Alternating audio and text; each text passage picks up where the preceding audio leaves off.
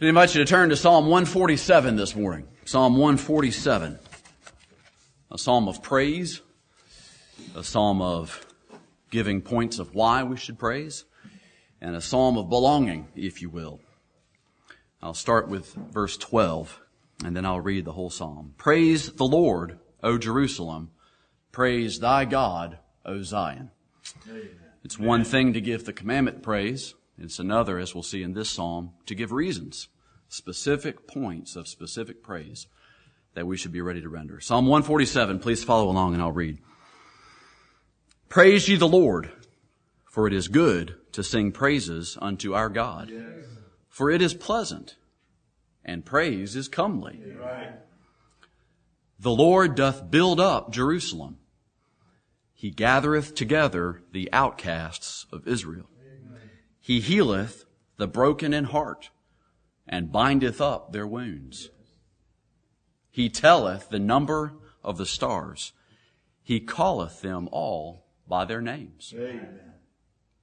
Great is our Lord, and of great power.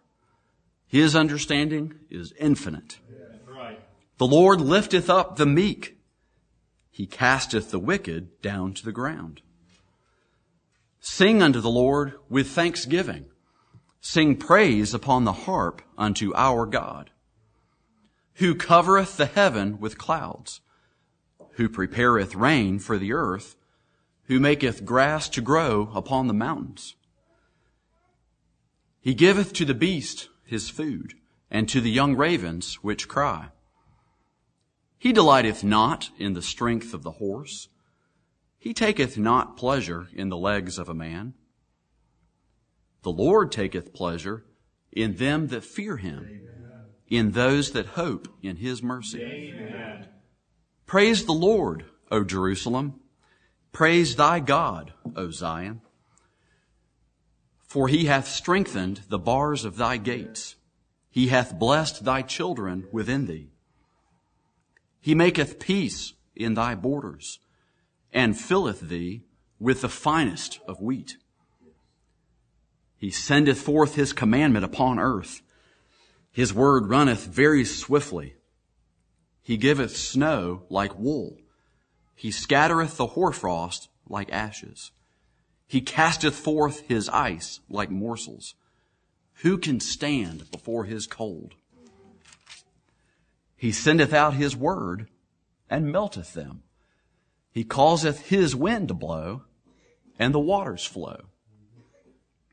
He showeth his word unto Jacob, his statutes and his judgments unto Israel. Yes. He hath not dealt so with any nation. Right. And as for his judgments, they have not known them. Praise ye the Lord. Amen. Amen. What a psalm. Amen. Praise ye the Lord, verse 1, the first phrase. That phrase, along with verse 7 and along with verse 12, tells us to praise him and offer thanksgiving to him.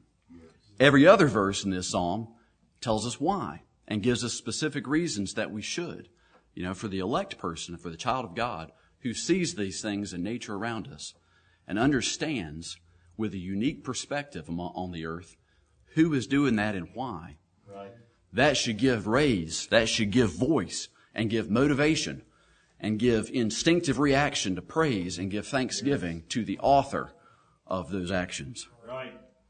Verse 1, praise, note its profit, note its pleasure, and note its sheer appropriateness. It makes sense. Yes. It's comely to praise. Right. It is pleasant for the child of God to render those praises. We note that it's reasonable. It's reasonable to praise him. Amen.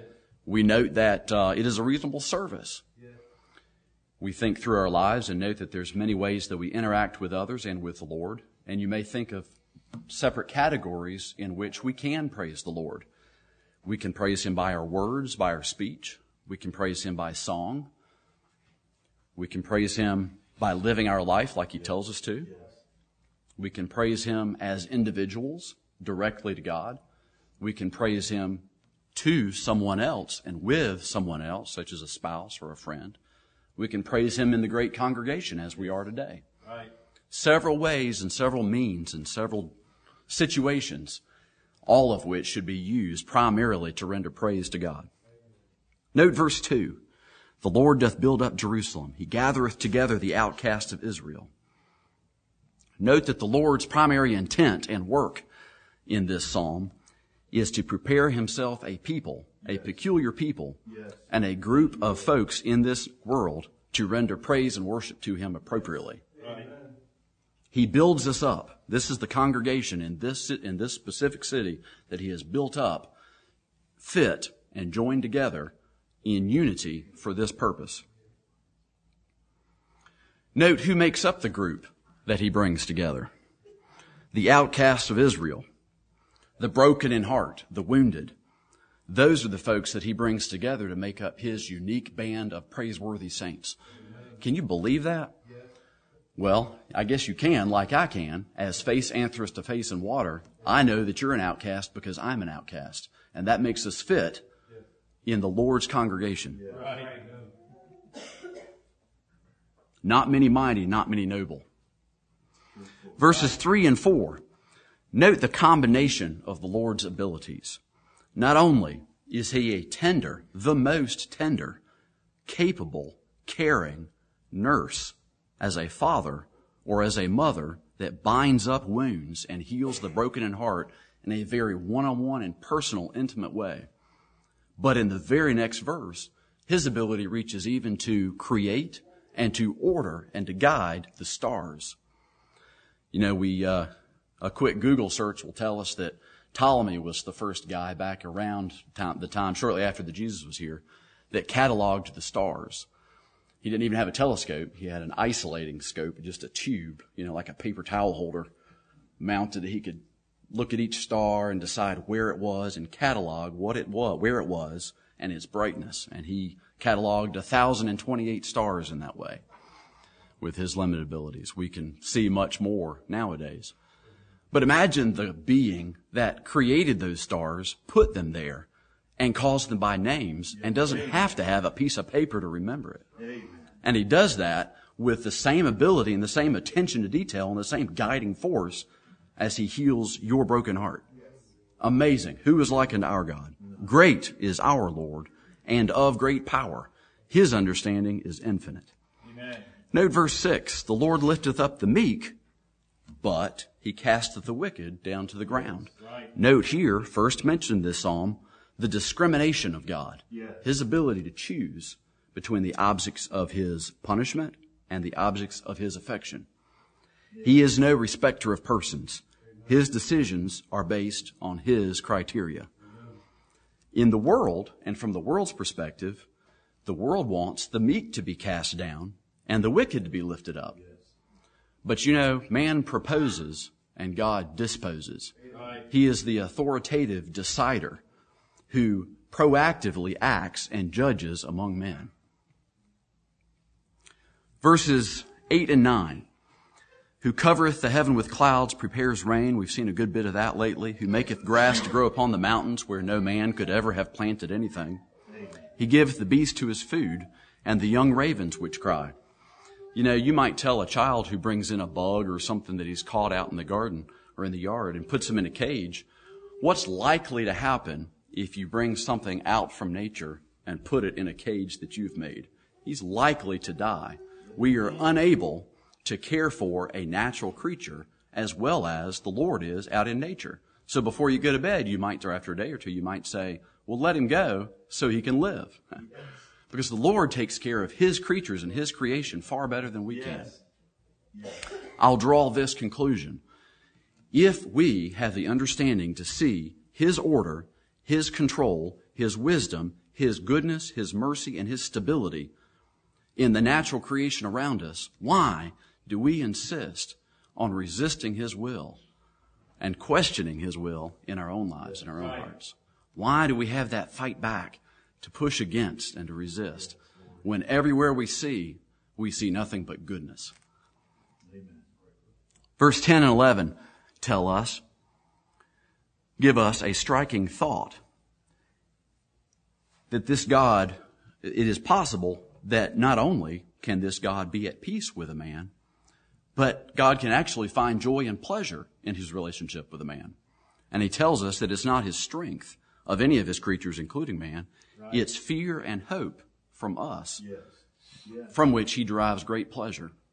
Now, regardless of the position of our heart, shouldn't it be obvious to any of us that if we can understand what makes this God happy, we ought to do it whether we want to or not? Yes. That ought to be the first thing when we get up in the morning. Okay, what am I supposed to do? Fear. But we also hope in his mercy because we have this incredible relationship in a personal, intimate way. He has bound up our wounds. He has drawn us into this congregation, and he showered nothing but goodness and mercy on us. It's chased us down for our entire life. Amen. What a pleasure to render praise and thanksgiving to him. Praise the Lord, O Jerusalem. Praise thy God, O Zion. Verses 13 through 19. Let your eyes scan down quickly as I read the verbs in here. He hath strengthened. He hath blessed. He maketh peace. He filleth. He sendeth forth commandment. He giveth snow. He scattereth. He casteth. He sendeth. And verse 19, the capstone, the icing, the cumulative, the best, he showeth.